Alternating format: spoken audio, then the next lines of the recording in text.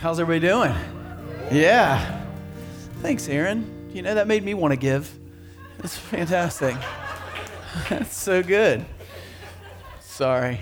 If you haven't figured it out, you know, we don't take ourselves too seriously around here, but we do take Jesus really seriously. So if you got your Bible, turn with me to 2 Kings chapter 18. And man, I tell you what, this is an epic story and narrative in Scripture. And if you weren't with us last week, or if you haven't been at OCC in the past, we have a series that we do, comes in and out of our yearly and our annual rhythm. It's called Come and Listen, and we look at the individual narratives in Scripture, these individual stories of God's faithfulness, these real stories. These are like real locations and things that happen, and how God was faithful. But then we move out to the overarching narrative of Scripture, which leads us to the most amazing news and the most amazing person, and his name is Jesus, to his death, his burial, and his resurrection. It's the reason that we're here. Like so far from the Middle East where all this happened, this amplification of this news has spread over 2,000 years, and we have believers in this room. We have people that are trying to figure it out, there must be something more than this as we live through 2020, and I'm so glad that you're here. But that is what the Come and Listen series is about, and this story is an epic narrative. I mean, we all love like hero stories. And there is heroes in the Bible, and I'll get into that in a minute, but there's something about the psychology of the narrative of the hero story. Like for the human race, like we lean into even really crazy fantasy hero stories. I remember in 1977, Star Wars came out. I mean, that tells you I was excited about Star Wars, how old I am. I was about 6 or 7 years old, and I mean, it took over for me. Like, it was one of those things, if you who grew up like when Star Wars came out, like that was my jam. All right, my people. When it came out, it was like, it took over. Like everything, every Christmas for, I don't know how many Christmases, it was Star Wars figures. It was like, I'm going to get the entire Millennium Falcon. I wish I'd have kept that. I could put a down payment on a house with that money, right? But, I mean, amazing, just, you know, playing, you know, lightsabers in the front yard, whacking your brother, you know, hoping you were Han Solo or Luke Skywalker, or Han Solo, really, after you got into the series, and your neighbor was Princess Leia. You're like, man, she's got the buns going over here. You know, we might, you know, as we work this thing out, you know, put the lightsaber down. Let's go see where Princess Leia is. I mean, we loved some Star Wars. We love the hero narrative. My wife's not in this service, so that's probably why I'm letting it loose, right? I'm kidding. Gosh, I'm going to get in so much trouble. But these hero stories, we're psychologically, and for those of you that know me, I do love thinking about how humans think and how we operate and how we react to the world around us and what's inside of us, because God created eternity in the hearts of men. And he did something, there's nagging existential itch that leads us to something. And it's amazing that the Marvel Cinematic Universe, which is more my kids' contemporary, kind of where it's happened, and they've taken in over $22.5 billion in the last 12 years, since the Iron Man series premiered 12 years ago. And we're so drawn to these films, so much so that when Chadwick Boseman died, and if you don't know who he is, you know, Wakanda, come on, Black Panther, anybody, if you don't know, I can't help you. You can internet it. If you probably don't have the internet if you don't know. But people were really, like, I read some articles in Psychology Today that said this crushed people when this guy died. And he's not, I mean, he's an amazing guy, but not a real hero. Like, there's this thing that we even grieve these people that we've hinged some hope to. And it's amazing that the human heart does that. We begin to attach things to people that aren't actually the hero. I mean, think about the broken, you know, way that we're, you know, hoping that a hero rises up even in the political realms. And it's what we do as human beings. And we've seen it play out here even in 2020. Now in Scripture, I think sometimes, and maybe I've even said this in here, you know, these stories, like when we look at the stories of just the heroic nature of the story of David and Goliath, you're not David. I mean, these are pictures, and the Come and Listen series is all about this, of a future hope that we have. They are the lesser Christ that are leading us to the actual Jesus who did die, who did come back to life by the power of God, healing an amazing thing, healing the most destructive thing in our lives, which is sin that was leading us to death. But every other story, every hero story is actually a lesser hero story leading us to the actual hero. Don't put yourself in the story like, I got to be like David and defeat the giants. Jesus is the one who defeats your giant, right? So, but there is something about if we just lead people completely away from some of the amazing people in Scripture, I think we've been unfaithful to Scripture. In Hebrews 13:7, it says this. It says, remember your leaders who spoke the word of God to you. Consider the outcome of their way of life and imitate their faith. I mean, we're not just people. We're not just beggars trying to lead other people to the place where they can find bread. There's actually things that we can imitate out of Scripture. There's people that we can look at. Now, are these people Jesus? Are they actual hero of the story? No, but are there things that they do really well and things that are honorable in the eyes of God? Absolutely, yes. And as we look at the book of Kings, it's hard to find one of those guys, but in this story, we've got Hezekiah. So we do find somebody that in the midst of a horrible climate in terms of paganism, in terms of the Israelites being kind of down, having a series, I would say all of the kings in some way were bad, all 40. But there was about 8 that kind of borderline had some good traits. Josiah ends up being a good king later on down, the great-great-grandson of Hezekiah. But most of these guys aren't really good. Now, if you weren't here last week when I did the whole catch-up, I can't help you. We started in Genesis and worked our way all the way up to Kings, because we always do, so we can get caught up in our series. But I do want to get into the Kings a little bit and show you where we are before we launch into this so you understand, because we're moving forward. Last week we were in 2 Kings chapter 7. We're in 18 this week. So throw up the first slide, and I know there's a lot here. Yeah, you can't see. I was worried about this. You can't read it, but I'll kind of work through some of this. So if you look up here, you've got the timeline. This comes right after the very top of this timeline. It's moving down the page. You've got the split kingdoms of Israel. So you've got Israel up to the north. You've got Judah, which is the capital city is Jerusalem. Northern kingdom, Samaria is the capital.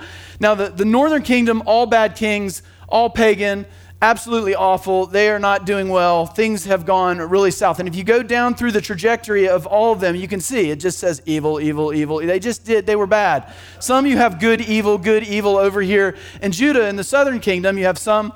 And this actually shows you who was the prophet that was trying so desperately to lead these people to God, was hearing the voice of God and saying, hey, God's telling you to quit it, and they're not quitting it.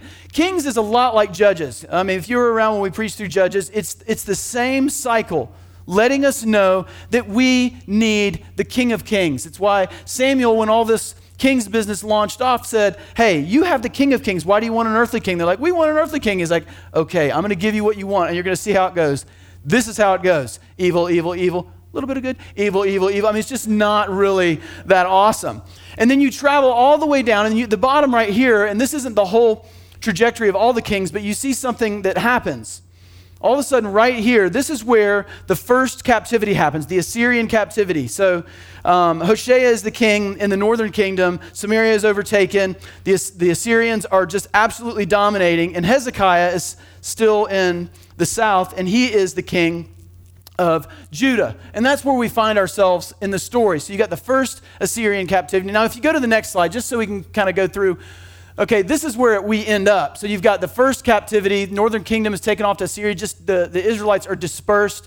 And then as we get to the end of 2 Kings, Judah goes into Babylonian captivity. And you can see what you've got in terms of the prophets that are kind of in that season. You know, that's why we see the Bible kind of overlays. It's not all chronological, so you have to go back and sometimes read it together. What's amazing about this story is we go back, you can take those down. When you go back into the story of Hezekiah, you've got 3 different vantage points. It's pretty amazing. 3 different perspectives. So if you read the stories and you kind of go and say, okay, I wonder what 2 Chronicles chapter 32 says about Hezekiah. What is 2 Kings chapter 18? What is the book of Isaiah? All of a sudden, you get some clarity to this narrative, and I'm telling you, it is amazing. Like, it is one of the craziest, stories about a massive battle that was getting ready to happen. But as you look at the story of Hezekiah, he actually was trying to correct years and years and years and years of idol worship, of just absolutely disaster seasons for the Israelites, for the nation of Judah and the city of Jerusalem. And he comes in, even after a horrible king Ahaz, he comes in, and this is what it says about him. 2 Kings chapter 18, Hezekiah trusted in the Lord, the God of Israel. There was no one like him among all the kings of Judah. I mean, I could say that's a big statement, but there wasn't many good ones. So either before him or after him. So of the kings of Judah, he was top notch. He held fast to the Lord and did not stop following him. He kept the commands of the Lord that he had given Moses, and the Lord was with him. He was successful in whatever he undertook. I love that they make that point. Like, the guy wasn't just a guy that decided to do good things. It actually, because he was following the Lord, it made him effective as a leader. He rebelled against the king of Assyria and did not serve him. And from the watchtower to fortified city, he defeated the Philistines as far as Gaza and its territory. You see right there at the very beginning, and we're going to kind of progressively, we're just going to go through the story today. I think that the Bible is that awesome. Like, the sermon today, I could come up and say, this is going to be the best sermon ever. The only reason it's going to be good today is because the Bible's so good. The first thing he does is he cleans house. Like, he comes along and he absolutely changes the fabric. He goes into the temple, takes all the idols out of the temple. He goes to the high places, takes down the Asherah poles. He cleans house and returns them to worshiping the Lord. And the people actually followed him. You don't even hear about any kind of like people biting back and saying, we don't want to give up all this stuff. And maybe there was some of that, but he was effective. He was, what you find out about him is he was very diplomatic actually, but uncompromising. Like, it seems like those things don't work together. But as you read in 2 Kings chapter 18 and 2 Chronicles chapter 32, which it is good to read them both because you see amazing things in both, you see that he was very diplomatic in the way that he did things. Like, people actually liked the guy. Like, people dug Hezekiah. And he was uncompromising and unwavering in his faith towards God. Like, he did not let things break down. He wasn't put under pressure from outside sources to change the way that he did things. Every king before him would fold along the way. They would get help from this guy or get help from this guy, and they say, oh yeah, we should probably worship their God just because they gave us a little hand here and this little battle over here. He didn't do any of that. But he was still diplomatic. He was still very uncompromising in the way that he operated and the way that he did things. And I just thought about this, being surrounded by a foreign land, but a citizen of another country, right? He's a citizen of another country. It's the way they operated. It was returning Israel and returning Jerusalem to this place of being a city on a hill, that the surrounding country would see their good deeds, would see what they were doing, and that they would give glory to their Father in heaven. That was actually his goal, Hezekiah's goal. As you read this book, as you read 2 Chronicles account of this book, his goal was for Israel to not dominate everything, to not overrun everything, but to be a city on a hill, a light, a beacon, to say that God is the only God. And he was very good and very successful at it. And I think about where we are. We mistakenly call, I think, our country that we are a Christian nation founded on God, which is true. There was a lot of biblical principles and Christian foundation. But we are living in pagan times. We would have to admit the things that we are in the middle of as Christians. We have to live in this world, but we're called to be a light unto the world. Is it time for us to evaluate beyond, what's happening? I'm avoiding the political firebomb because today is really about Jesus and only Jesus. But to clean our own houses individually, to stop looking outward and think, what is it that we've adopted into our world? What is it that we've brought into our lives? What is it that we're doing that everybody else does that's all of a sudden become normal? We've become callous to, whether it's television, whether it's what we stream on Netflix. And I'm not telling you to kill all your streaming accounts. I watch stuff on Netflix. I watch streaming accounts.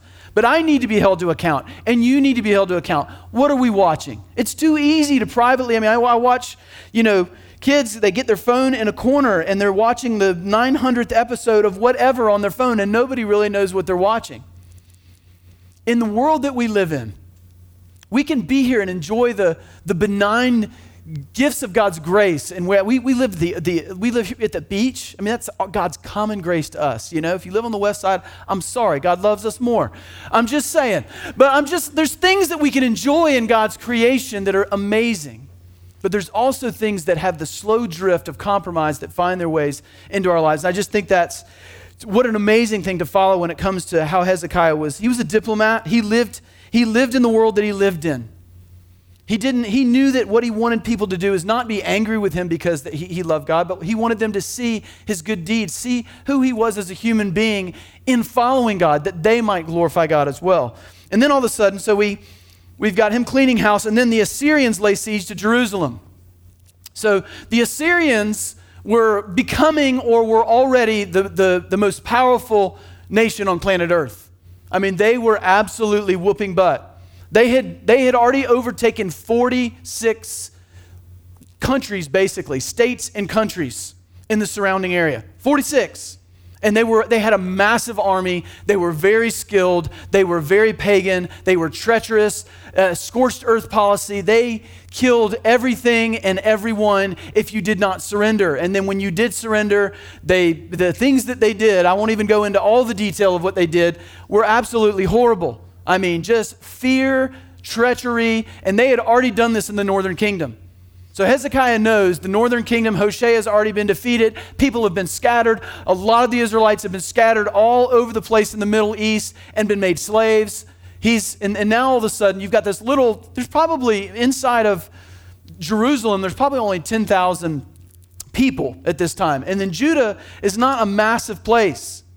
And so now they're under siege. They've got they estimated around 250,000 Assyrian troops had surrounded Jerusalem.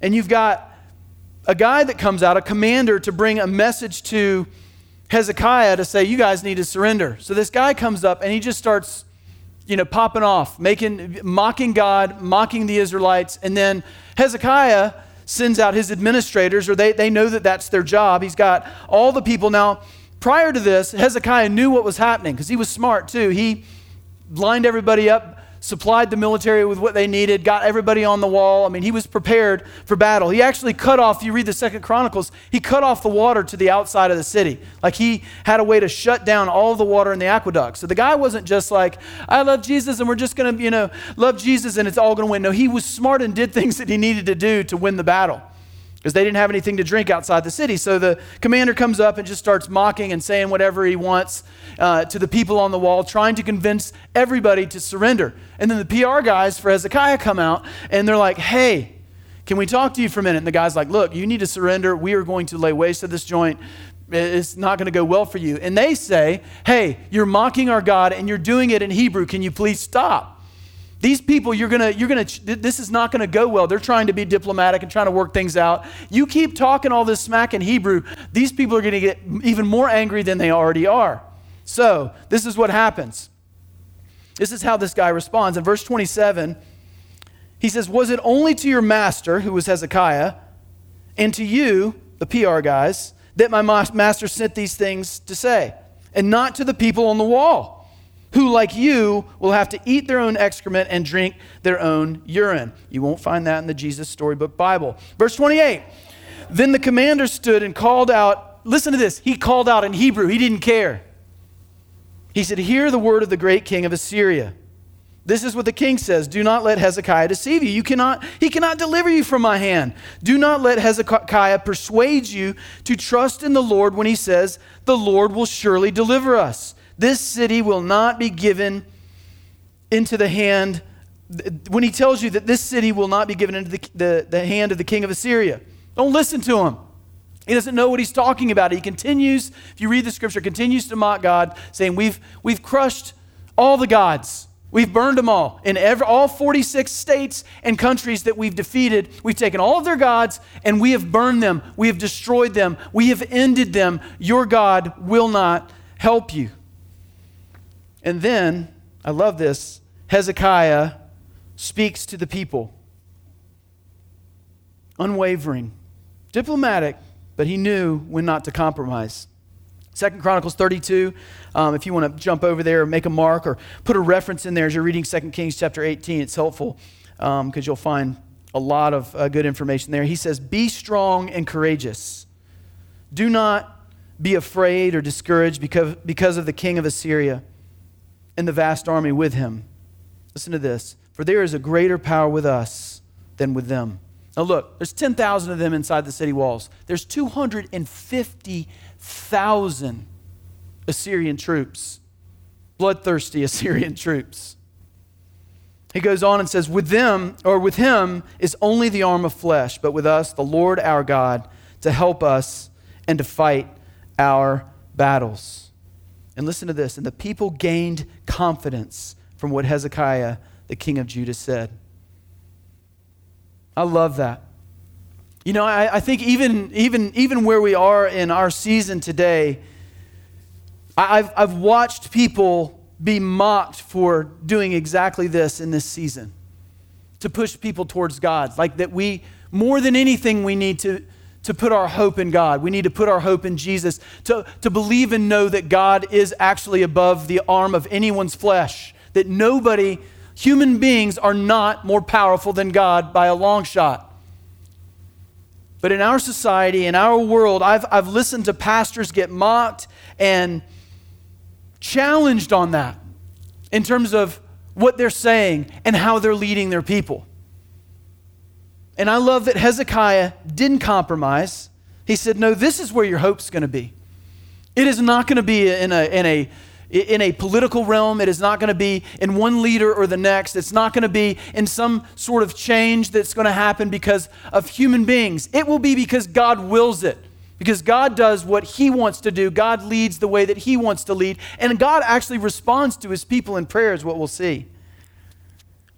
As you continue to see here, the Assyrian king, after Hezekiah speaks to the people, his commander or his PR guys go back to Sennacherib, the Assyrian king, and he sends a letter to Hezekiah because he knows he hasn't surrendered yet and he's still got his people on the wall. He's got 250,000 people surrounding the city. And I'll just give you the highlights of that letter. He basically says, hey, Hezekiah, you're a dead man. We've defeated every god in every surrounding country, and we've burned all of them. Your God does not have the power to save you. We do whatever we want. We have ascended to the heights, everything. And he has all this language of all the accomplishments that he's had in his time as the king of Assyria. We've ascended higher than your God. You could send whatever you want. Send the armies of God. Send 1,000 angels. Send 10,000. Do whatever you want. We are going to win. Your God is nothing. We will destroy you. Don't lead your people to your worthless God. Continually mocking God. So what does Hezekiah do next? I love this. Hezekiah prays. I love what he does. And we're going to go back to, when we finish this story, we're going to go back to this prayer. He prays. He lays out this letter that he gets. He goes into the temple and he prays to God and asks God to change the circumstance. He knows the odds are against him, 10,000 versus 250,000. And he petitions God in the moment. It says, God, we need you to respond. And then Isaiah, who was the contemporary prophet at the time, comes back to him, doesn't even know that he's gone to the temple and prayed. And Isaiah says, I don't know what just happened in the heavenlies, but God's responded, and I've got a word from the Lord. I got a word from the Lord to the king of Assyria, and I've got a word from the Lord from you. And he responds, and in his word, it basically is trumpeting the words of God, saying, King of Assyria, I know who you are. I know where you live. I know where your family lives. I know everything about you. Everything that you've accomplished, everything you have done has not been outside my sovereign will. I do what I want. Didn't you know? Haven't you heard that everything that you see, the sun, the moon, the stars, everything that's around you, everything that's ever been created, I have created it. You will not enter inside the city walls. You will go back the way you came, and you will not live. And then he says, and for you, Hezekiah, I have heard your prayer. I've heard your prayer, and I will spare the city. Sennacherib and his men will leave, and they will go back the way that they came. And then this, amazing. Verse 35, you can jump past that section, past 34, where it says that God will defend the city and save it. And then verse 35, it says, that night, the angel of the Lord went out and put to death 185,000 in the Assyrian camp. And when the people got up the next morning, there was all the dead bodies. I love that there's an exclamation point there. Can you imagine 185,000? So Sennacherib, the king of Assyria, broke camp and withdrew, and he returned to Nineveh and stayed there. I would imagine, right? I mean, I love that you've got this guy, the king of Assyria is talking all of this smack. There's a prayer from one man that finds its way to the ears of God. And then all of a sudden, he didn't send down 10,000 angels. He didn't send down a legion. He sent one. God's like, we could send a whole crew, but I think Freddie can handle this one. Freddie hadn't been doing anything in a while. Who are we going to send? Gabriel? No, Gabriel gets to do all the fun stuff. Send Freddie. He's going to go down there. 185,000. It is amazing to me in that story. It's almost as if God was like, we're just going to send one to make a point. As you continue in this story, it's pretty amazing, and then it gets pretty sad at the end. But Hezekiah becomes ill, is the next thing that you see. And he prays and he asks for a sign. We'll move past this pretty quickly. Hezekiah, he prays and asks for a sign. From Isaiah, he says, how will I know if God has heard my prayer that I want to live? And Isaiah initially tells him, hey, the word of the Lord is that you're going to die. He just tells him. And he says, I'm going to pray. And he goes and he prays. He comes back to Isaiah. How will I know that God has heard my prayer? He says, well, if God's heard your prayer, you know how the shadows work on the ground. The shadows move in this particular direction in our region of the country. If the sun's moving this way, the shadow moves forward. If the sun moves this way, or the sun's moving this way, it will always move forward because that's the direction of the sun. It can't ever change. In a normal day, during this period of time, it would move 15 steps forward. If the shadow that you see on the ground moves 15 steps back, then you'll know you'll be healed. And then guess what happens?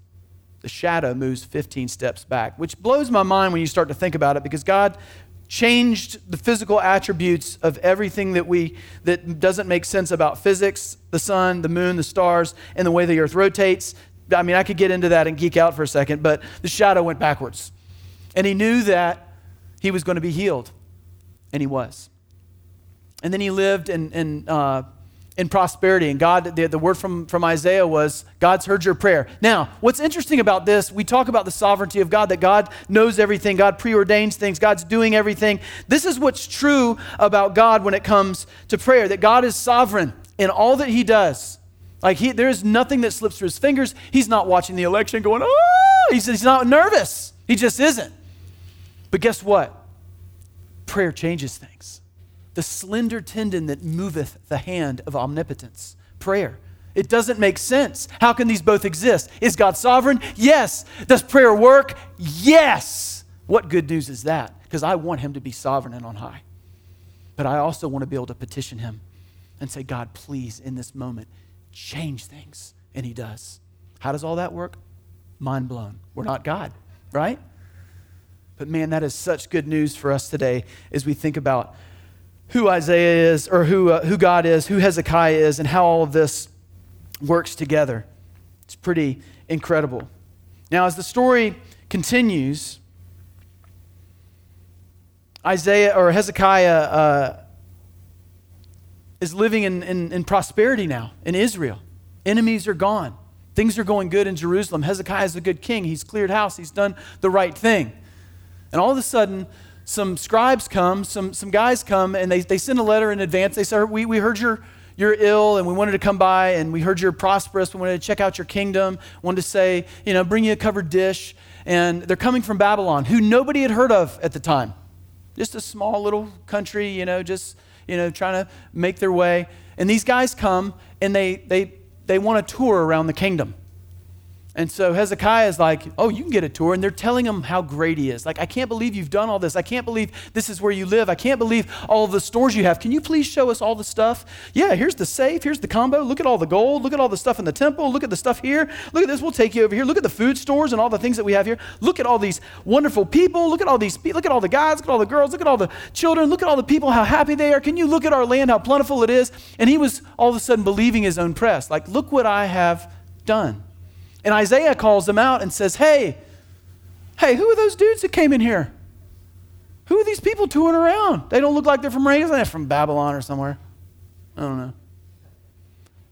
He says, this is the word from the Lord. It's funny to me, he says, this is the word from the Lord, but Isaiah probably could have deduced this on his own. This is the word from the Lord. Guess what? He's like, what? He goes, what did you show them?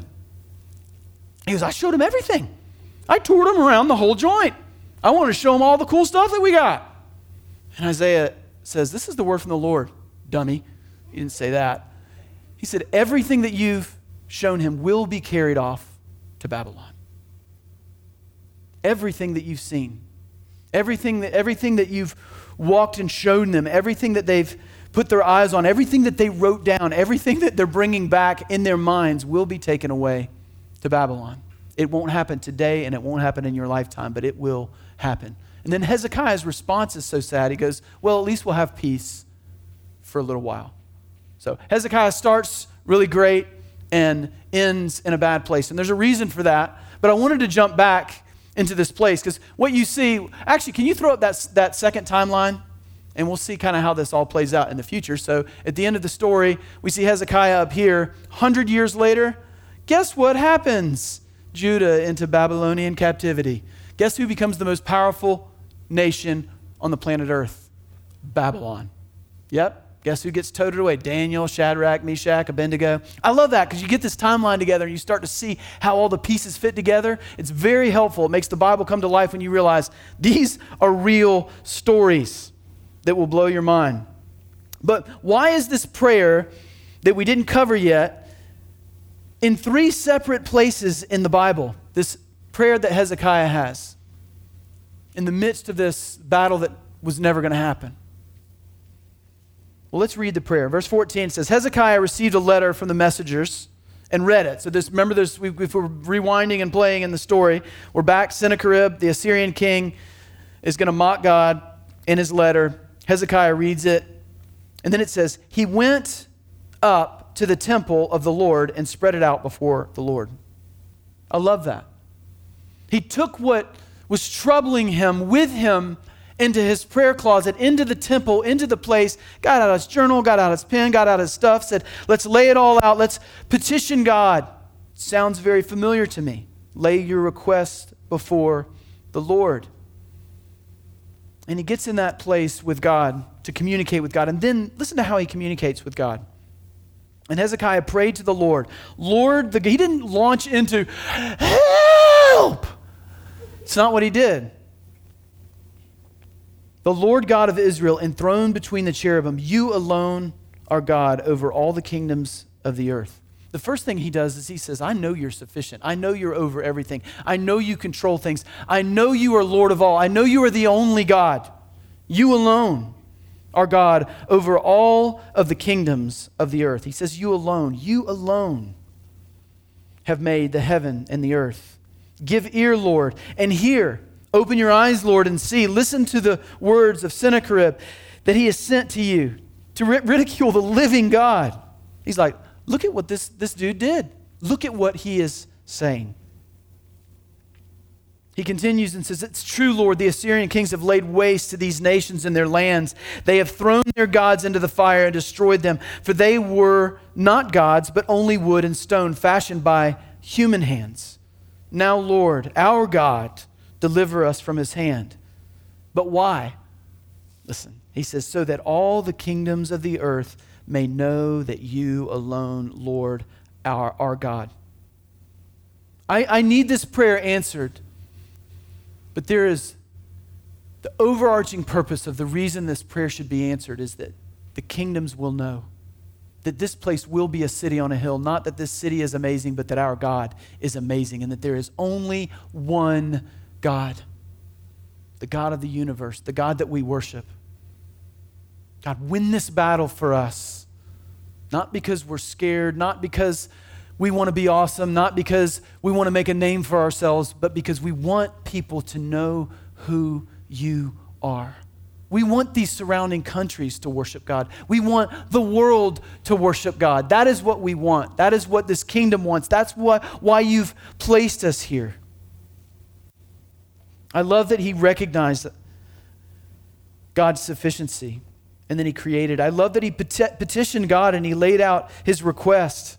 He brought the letter in there with him. And I just want to point out just the power of prayer. Like it's the forgotten. In this season, and I am just as guilty as everybody, so this isn't a charge against everybody, but it is us together as the church. What have we done more? Have we talked more in 2020 or have we prayed more? Because I think we need a lot less posting and a lot more praying. I mean, there's a lot of voices out there. There's a lot of people saying a whole lot of things, but are they saying them in their prayer closet with their journal out and their requests before God, or are they blasting them out into the Google sphere?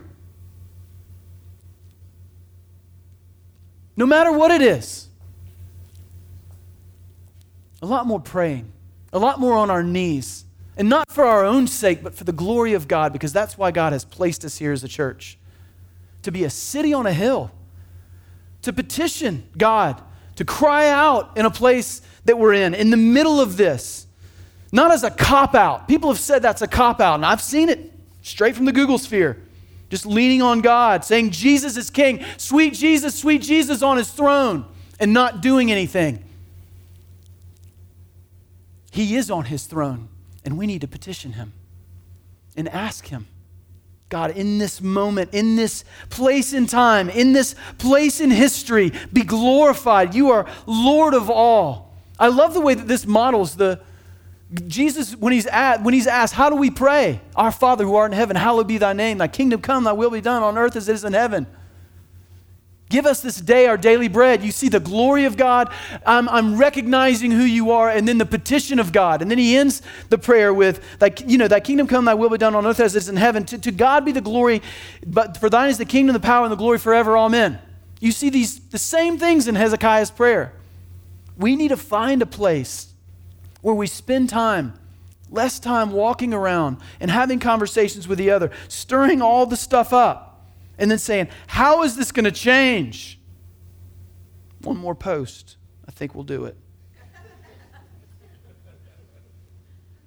And again, I'm talking about me too, like getting on my knees in my house, in this office, in the places where I meet with God and begging him, say, God, for your glory and for your renown, change things right now. God, I pray that this little tribe right here, Ocean City Church, will be a city on a hill, that we will be diplomatic and uncompromising. And it will change things. It changes things to pray, to petition God and ask him to change things. Hezekiah was a great leader. But although he was a great king, he wasn't the king. And it's the point of these books to begin with, is to show us that nobody that we've laid our hope on planet Earth, the arm of flesh, I don't care how good they are. I don't care if they can rock it in Wakanda. They are not Jesus. Jesus is the only thing that saves. Nothing else does. It's why we exist as a church, to invite people to experience that love, to experience that grace, to experience that forgiveness, but also to experience the power of being aligned with the God that created you and see it change the fabric of our world and the world around us. We're not giving up and biding our time until we get to heaven and see Jesus face to face. That's going to be an amazing day where we wish we would have done more while we're here. But we are trusting in him. We are putting our hope in him. Rather than getting wrapped up in false heroes, even biblical heroes that had massive flaws, prone to flattery, which would be downfall, prone to selfishness and myopia. It's interesting, I read an article about how we watch heroes, and a band can come on up. I'm going to end here. You've got a social psychologist that studies this particular area is Dr. Endick, and he talks about the modern superhero. He says the modern superhero, derived primarily from comic books, combines characteristics of classical heroes of Greco-Roman hero traditions with the more humble, God-fearing heroes of the Judeo-Christian traditions. He says that's what we're attracted to in the Marvel comics. This guy's not even a Christian. He goes on to unpack how most superhero stories follow the hero's journey, a pattern that first noted by Joseph Campbell in his book, The Hero with 1,000 Faces. Campbell called this thing the monomyth, put simply. Campbell claimed that heroes, be they classical like Homer's Odysseus or the modern one like Luke Skywalker, they go through these following stages. Again, this guy's not a Christian, but he says, this is what you see. He says, for whatever reason, people have always come back to the same place when they find their ultimate heroes. This is the phase of the story. The hero is called to leave the comfort of their ordinary world behind. They come down, and in a new, unfamiliar world, they face tests and enemies while also collecting allies. You can see this in Marvel Comics. The hero experiences an ordeal that leads to death. The hero is resurrected, and the hero returns to his allies and brings blessings with him. This monomyth is the story of Christ. Our culture's love for heroes, be they superheroes like Black Panther, wizards like Harry Potter, Jedis like Luke Skywalker, they reflect a yearning for something greater. They reflect something that only God can provide. And I don't know where everybody's come from today. I know it's been an exhausting week for some. I know that some are just ready to celebrate and jump up and down just because it's all over, the election. But man, I tell you what, we've got such hope today. I felt it in the room today as we worship together. And I don't know what your life looks like. I know people always walk in here with brokenness. But man, I'm just telling you, I wouldn't be doing what I'm doing. The people that lead here in this church, a lot of people that I see and I know you, we believe this right here. I mean, you can go and look. You know what's incredible is you can go, History Channel people can geek out for a second. They found, like they went to the Sennacherib's, in Nineveh, unearthed a part of his palace. And you know what they unearthed? All of his victories. 46. And you know what it says at 47? It says, we surrounded Jerusalem. So all of them were victory, victory, victory, victory, victory, victory, victory. 47, we surrounded Jerusalem. And then it just drifts off and ends. That's what they found. And I love that right here in the Bible, we know what happened. I mean, he ended up getting killed by 2 of his sons, and his other son took power. And then Assyria was defeated by the Babylonians later. Jesus, only Jesus. Jesus, only Jesus. We want to lean towards Jesus in this season. That's why next week, and I encourage you to come. Some people are like, oh, it's a prayer and worship service. I'm not coming. That's the most ridiculous thing I've ever heard. To set aside intentional time for us together with one voice, with one heartbeat, like it says in Romans chapter 15, to lift up the name of Jesus and then petition God Almighty himself to move the hand of omnipotence, not in our favor, but in the favor of the glory of God here on planet Earth. Let's do that together. Let's stand. God, we love you. We love who you are. We love that you've given us your word, a steady force. You say that everything will fade away. Grass withers, the flowers fade away. The word of the Lord will stand forever. God, we stand on it with all the sand and shifting things that seem to be surrounding us. We are so lucky that you've given us your word and you've given us your spirit. And most importantly, you've given us your Son to lead us home. Just come, Holy Spirit.